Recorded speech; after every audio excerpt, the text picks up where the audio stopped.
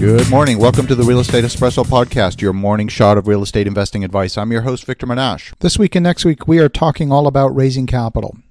And we're talking about the 5 principles of raising capital. We talked about relationship, trust, results, having a compelling opportunity, and alignment in yesterday's segment. And today, we're going to drill deep into the very first principle.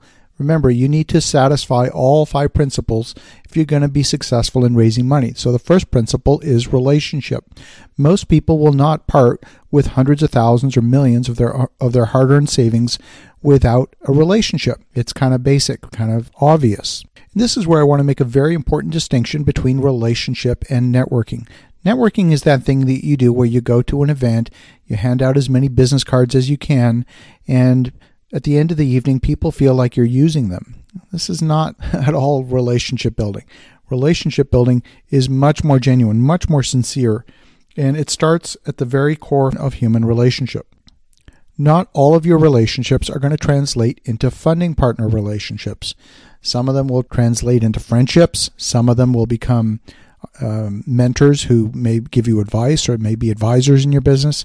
Others may introduce you. They may be connectors and introduce you to other people and other opportunities. In a genuine relationship, even if there's an imbalance between wealth to individuals, there doesn't need to be an imbalance in the relationship. When you have a genuine relationship, you'll already know what your friend's goals and objectives are before you even present the idea of doing business together. Now let's talk about the natural progression of a relationship.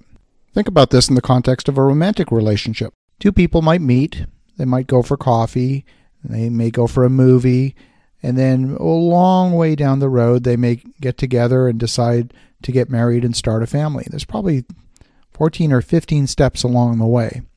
Now, if you skip any of those steps, you go from a normal progression to creepy in a heartbeat. And yet, sometimes we see people go to creepy in business relationships. It's not okay to go to creepy. Don't try and rush the relationship and try and accelerate the relationship building beyond the rate that it would naturally occur in the development of a normal, healthy human relationship. Genuine relationships are effortless. Remember, just like in a romantic relationship, if you're desperate to form that relationship, desperation is never attractive. It's not attractive in a romantic relationship, and it's not attractive in a business relationship. And if all those reasons weren't enough, also remember that in the world of securities law in most jurisdictions prohibits you from soliciting from people who you don't have that friends and family relationship with. There are a few exemptions. I'm not going to go into them in this particular segment, but for the most part, having relationships and restricting your funding partner relationships to those folks that you have deep-rooted relationships is vitally important, in particular to comply with securities law. So in the meantime, as you're giving thought how to build your relationships and develop the systems for raising capital, go out, make some awesome things happen, have a spectacular day, and we'll talk to you tomorrow.